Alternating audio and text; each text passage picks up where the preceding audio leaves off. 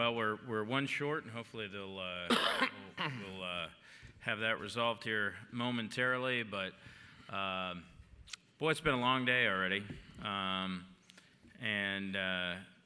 Let me just start really quickly with a show of hands. How many of the three of you are optimistic on the outlook for the product tanker market?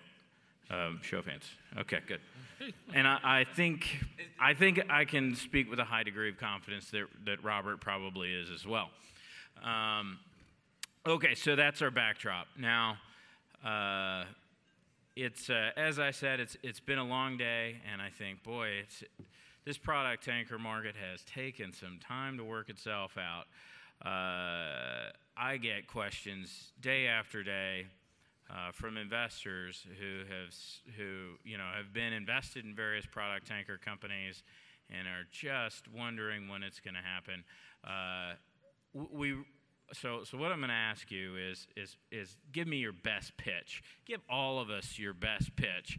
Why in the world is this finally going to work? And it's been a long day, like I said, and the faster that we get done with this, the sooner that we get to the analyst panel, which is everyone is waiting for. So give a good elevator pitch. Don't make it boring. Let's knock it out. So we're waiting for the right guy here. Yeah, here we go. You're right. All right. That's in case you missed it, we're looking for to encourage tired product tanker investors and reinvigorate them in a short manner of time here because I need some new ideas. So, what do you got? Who can sell me and I'll tell you. Okay, good. Good. It's pretty obvious that you should be buying the living daylights out of products. All right, that's what I'm talking about. Primarily because you guys never lie, okay? Managements can sometimes be conservative with the truth or sparing with the truth or even too overly exuberant with the truth.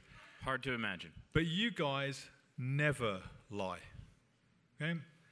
So if you can you remember, we've been in this room for some glorious moments. I think around about 2011, and I think another moment was October 2003. The crude oil market then was into the abyss, never to return again. And just like now, there are lots of seats, especially down the front, that are empty. Only took about 6 months before the crude oil market just exploded into the moon. March 2016, dry bulk conference. Virtually empty. Very depressed. Some of you almost suicidal. Again, pretty empty. Today, empty. This room has never lied. So that's why it's time. You don't really need to know anything else. All right. I guess that we can move on to the next panel then. Great. So. All right. Any other hard sells that? Wait. The private equity correlation. Okay. Or the private equity effect. Yeah. If you noticed that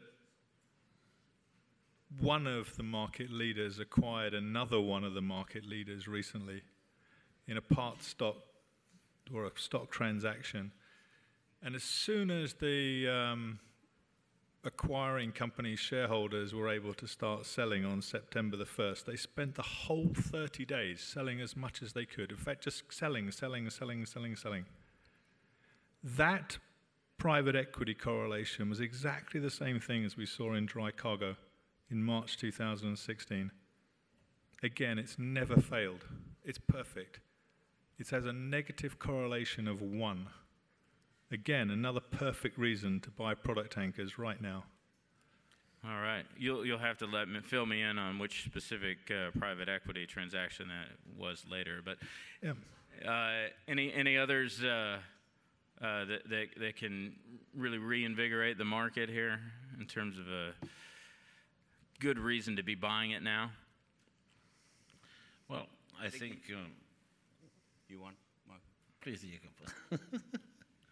I think maybe not perfect correlation, but at least really good signs is obviously the drawdown on inventories that we've all been looking for, and that this panel has on numerous occasions pointed to we need. And we are sort of halfway there at a global level. However, there are pockets where inventories are down to the 5-year averages.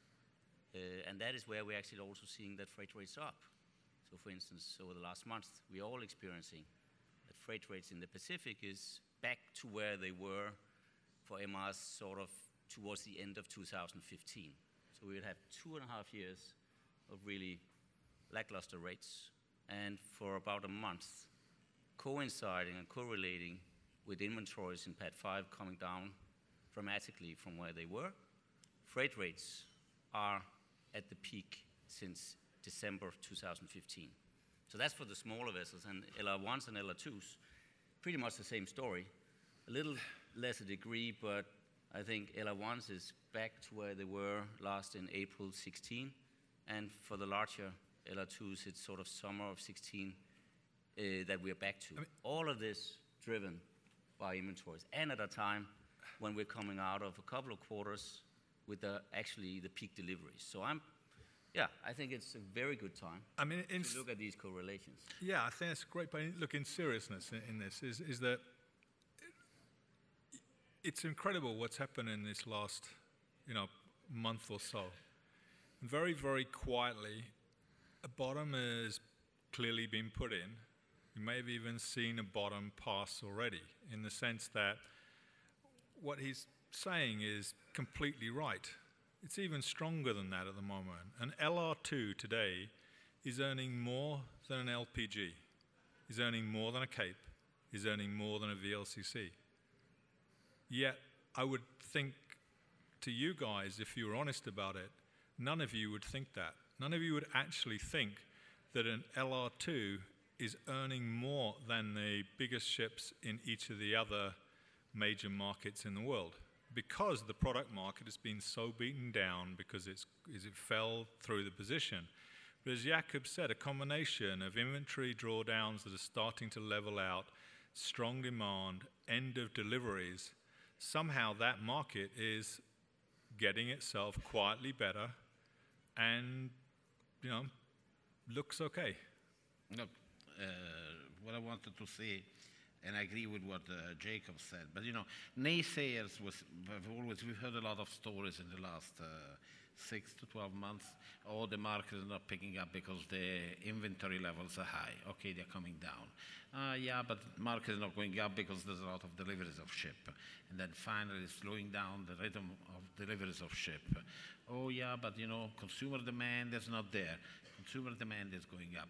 So one at a time, I think we're getting demolished all these blockages that people were seeing in this market. So I think at the end of the day, either we find some new valid reasons, which I can't seem to be finding, or we're really on the verge of something that's really going to change quite shortly, because everything that was there being said and had an impact is slowly getting removed out of the market. So I think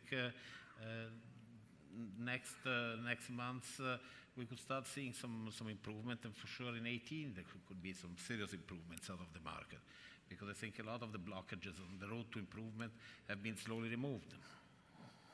Yeah, and it's very important to see the order book as it's coming down substantially in the next couple of years. We don't see any new building deliveries, very minimum. And that's very encouraging going forward, considering that inventories are coming down and demand is stable. I also think, look, joking aside, I think investors are sort of seeing this. There's a lot that the tape will sort of show you. I think that, Sting we just had a good success on the West Coast in a non-deal roadshow. We're changing investors over the summer. We've got at least 4 to 5 family firms in Europe buy the stock in Sting that are very deep, deep pockets. They're acting far more like the traditional longs of 15, 20 years ago.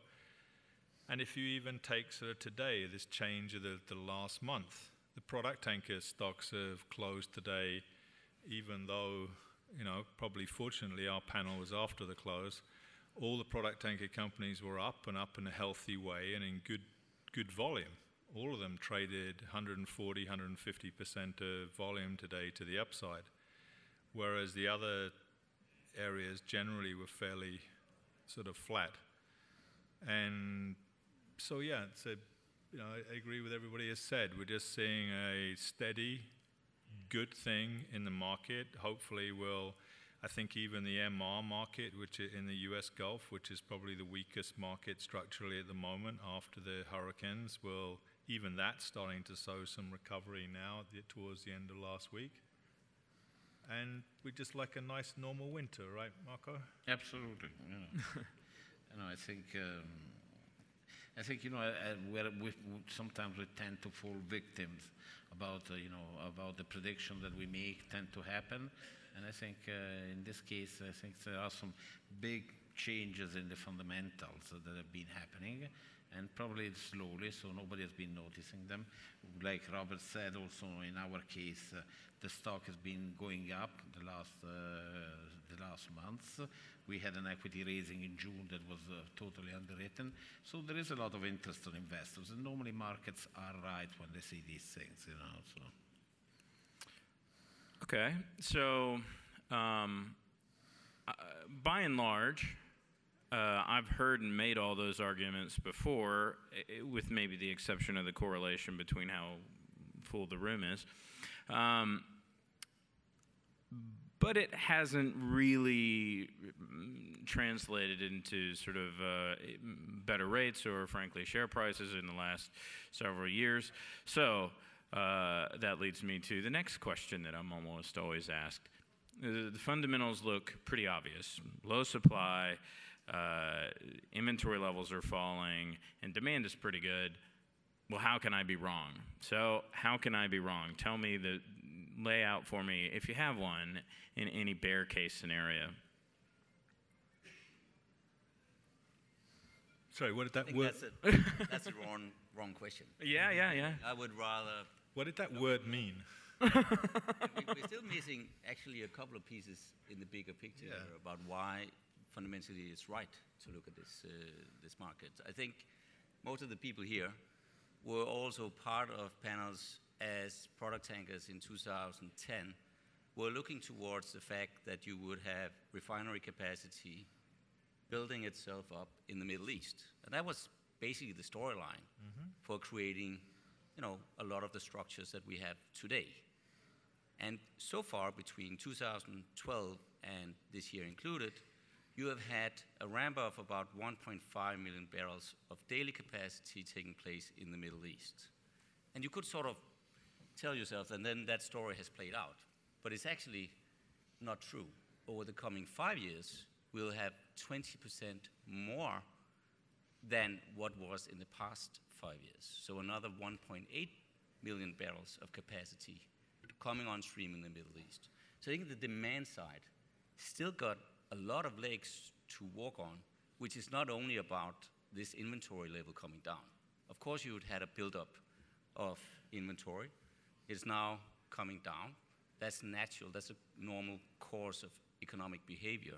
But fundamentally, there's still one piece that is still working in the favor of companies like ourselves, which is fundamentally that there's going to be dislocation and that's of the refining capacity, and you're going to have longer ton mile. It's as simple as that. And I think that story is almost forgotten over the last couple of years because it's been a lackluster market.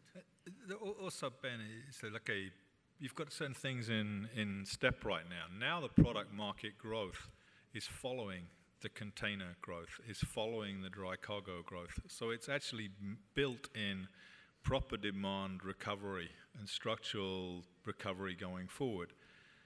The other thing that's favorable to that at the moment, you ask what can go wrong, is one of the things that probably can't go wrong for a little while is the room again, right? This room isn't here to fund speculative new building orders. I don't think any company could go out and raise a few $100 million to go and order ships for, delivery end of 19 or 20. So that part of the discipline is going to be put on the industry. The second thing is the yard capacity is less than what it was before. So that is being put on.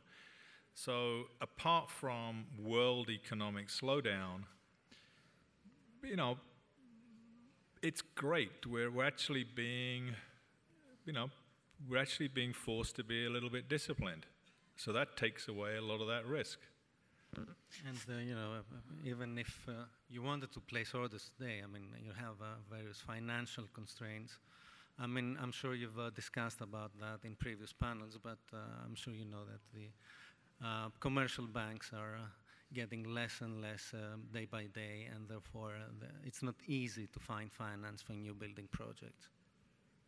Steel prices are going up, so prices of new building will not be going down. So, also in this cycle, we have noticed that the few yards were still building, also if there was kind of a lackluster market, but price of ships have not come down dramatically unless a certain class of ships, the 7 to 10 years old ships, but modern ships have been keeping their values pretty much. And if you wanted to go for new buildings, there was, instead of 34 million, it was down at 32. But, there was not really a deep discount on new buildings. So it was kind of a very strange market. That the market was not there, but all the symptoms, but nobody was willing to bet strongly against the market. And now you have also steel price going up, as I said. So I think that's another good thing that's happening. Replacement value is going to go up. And it's very important what Robert mentioned about shipyard capacity. Especially for the MR segment, which we are targeting. There are fewer and fewer shipyards building this type of vessels these days.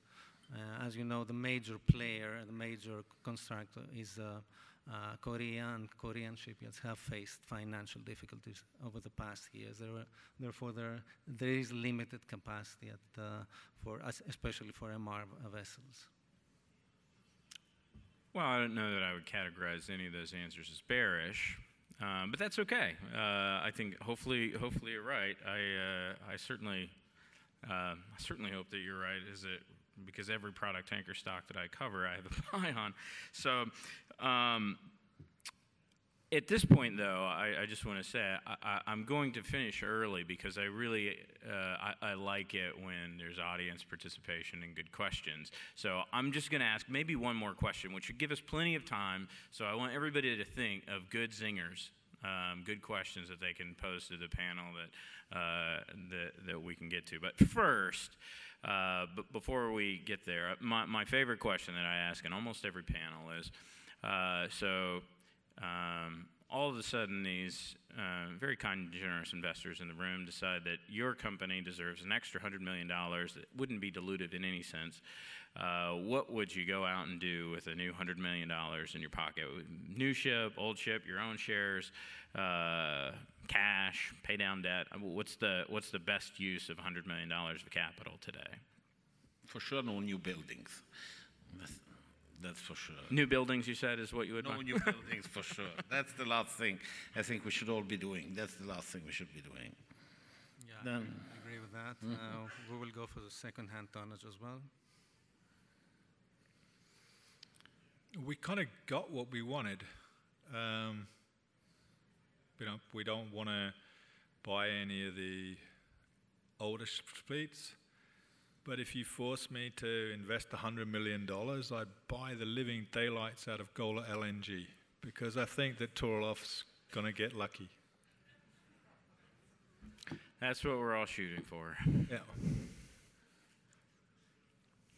And actually, we have more than $100 million. We have a couple of $100 million sitting in our war chest, so I wouldn't do anything differently. I knew I liked you, Jakob. If we were given 100, was to still scout for the right deals. You've got an old fleet too, haven't you? Thanks.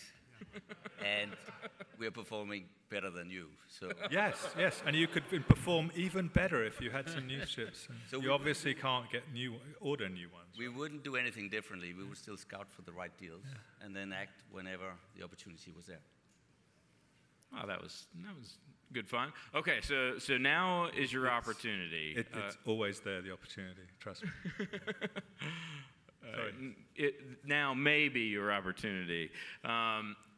So who has a good, now that they've had a few minutes to think of just back there, an excellent question that I wasn't sharp enough to think of? This is for anyone on the panel.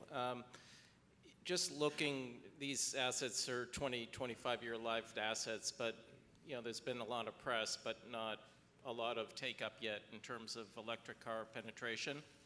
If that were to accelerate over the next 5 or 10 years, what does that do to the gas, oil, and diesel markets from a demand standpoint?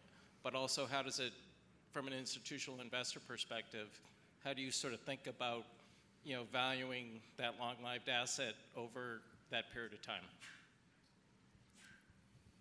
That's a good question. Incidentally, I think Korea said that they plan on taking 2 million diesel automobiles off the market in the next 5 years. So there's something actually going on there.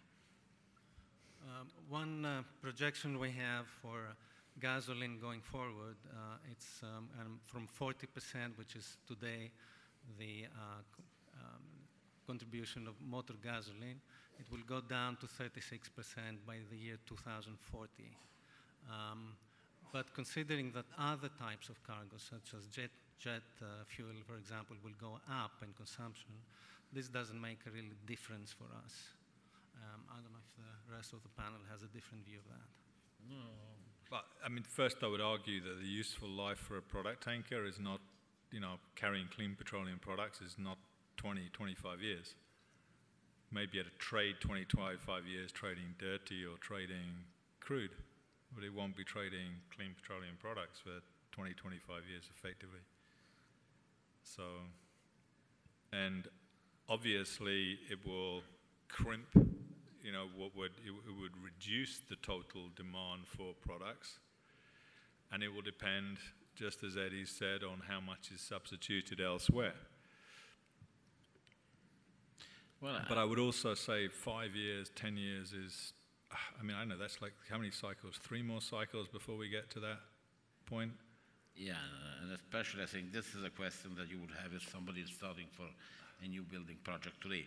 However, I think to answer a little bit to your question, I think as Eddie was saying, I think there's going to be a change in mix. I think in absolute numbers, probably the consumption will be going up because there's going to be a lower percentage of fossil fuel needed, but the demand is going to be going up. So in absolute terms, probably you'll have a higher number of, or similar number to be transported. And I think then slowly we'll be moving into a more mature market where companies will be growing mainly through acquisitions. In mature markets, you can't have growth through internal growth, but will be slowly growth acquisition. So you'll have some few very large companies who will be concentrating a large share of the market. So I think this, moving forward in a longer term horizon, I think growth will be achieved that way, of fewer companies getting a bigger share, a bigger slice of the pie. You'd hope that people would, if they're worried about that, 15, 20, 25 years, you'd hope that, that would be another reason, along with the restraint on capital at the moment, as to why you may see a delay in new buildings in the products and extend the present recovery in this cycle for a longer point. But none of you really look much further than like a month or two anyway, really, do you? So. I certainly don't. Any other questions out here? Any good ones? Okay, back there. John.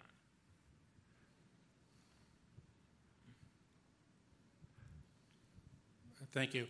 For everyone, can you talk about the pluses and minuses of being a public company?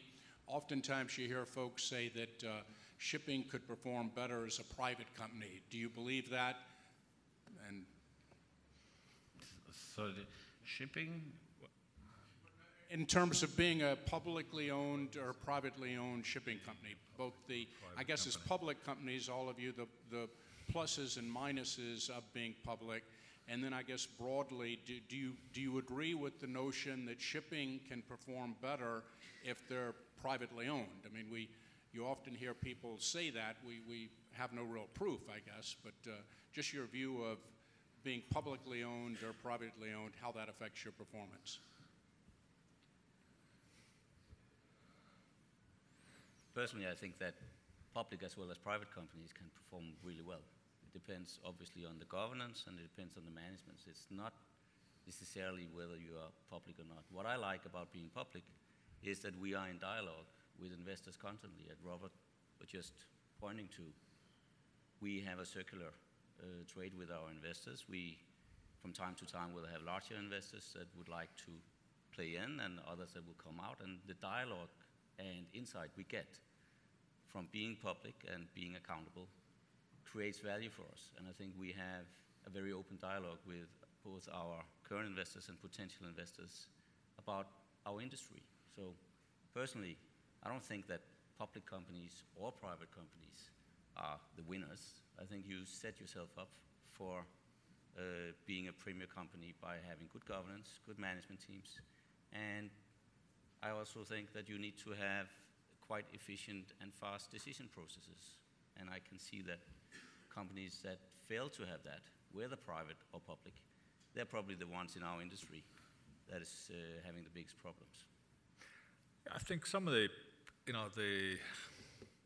greatest successes have come from those private people who've been able to mix both. In a funny way,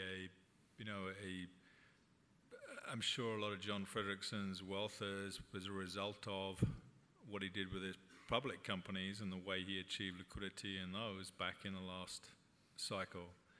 You see today an extraordinarily successful private family over many, many years. The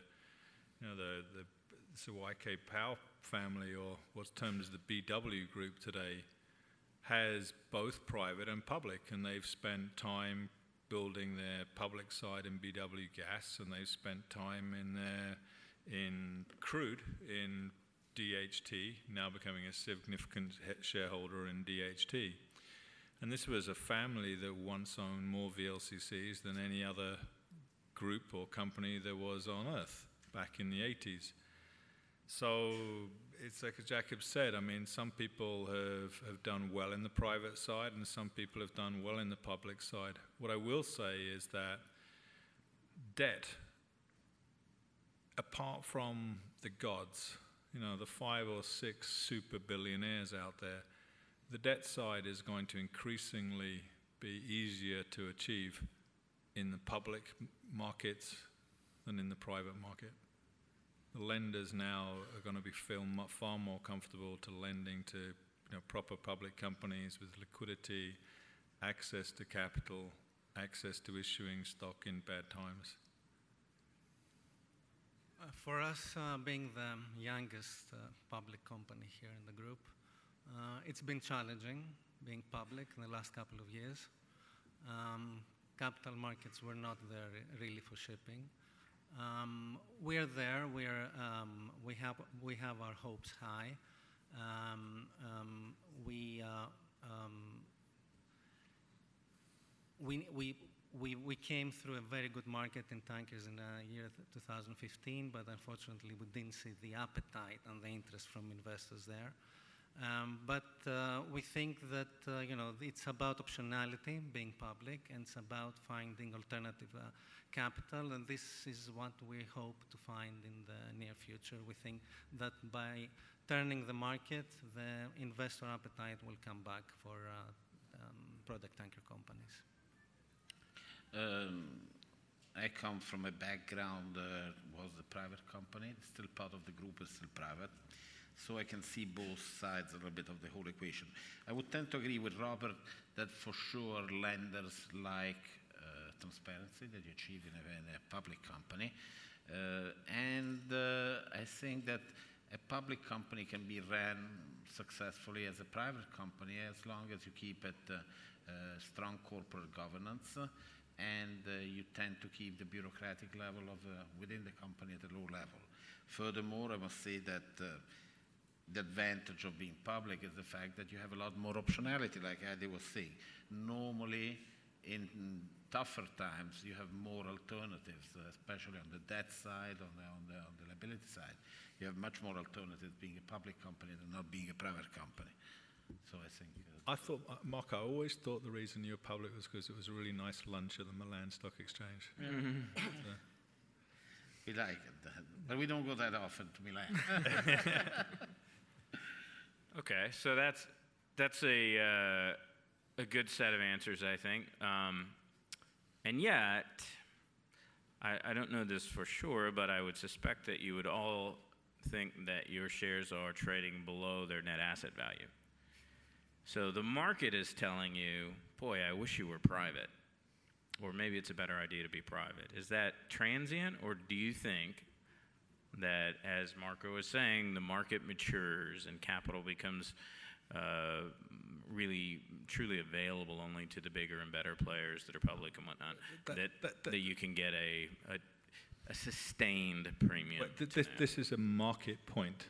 It's got nothing to do with any of that, right? So every time in a cycle that you're in a down position. So in 2000 and, I don't know, 3, 4, 5, you could argue that the companies then were trading below their net asset value. Every single day then, in theory, they were telling you not to be public. But thank God those companies did remain public, because when you got into 2007 and 8, the market was willing to pay ridiculous multiples of their net asset value. I mean, some of the dry cargo companies were trading at almost 2.5 times their real net asset value. The market got so hyped up that it was analysts were even giving credit in earnings for ships that weren't going to deliver for like 2.5, 3 years' time. So I don't think this will change. And that was the same in the previous cycle in the 1980s. So 1984, 85, companies were trading below their net asset value. Get to 1989, early part of 90, companies were trading above their net asset value. And look, with Robert, let me finalize one thing. I think we all have a history of seeing our companies trading at net asset value or above, and then period much below.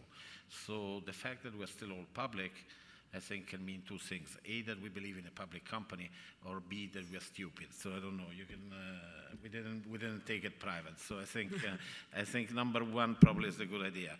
I think all of us here on this panel, we believe that there is an advantage in having a public company rather than a private company. I think I think there's many advantages. And in many ways, in many ways it can be logical. I mean, I've given up trying to argue on this asset value thing. It's because sometimes the market is very smart, despite, let's say, my cynicism.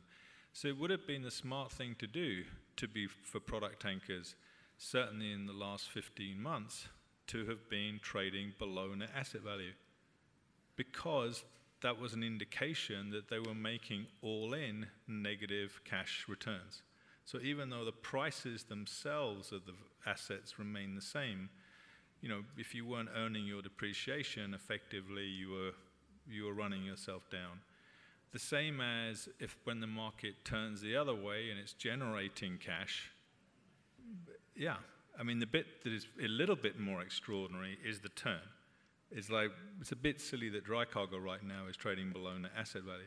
I think the key word is consistency. You cannot, at a certain point, be public, and then you go private, and then you go public. At a certain point, you have to be consistent. And I think the consistency is that the world is moving towards public companies. And I think that's why we're here where we are in net asset value, positive or negative, I think. But this is where, for the investor, it's the timing. It's why the opportunities are just higher. Higher now. The risk has been... it's not just because the cycle's at a lower point and turning.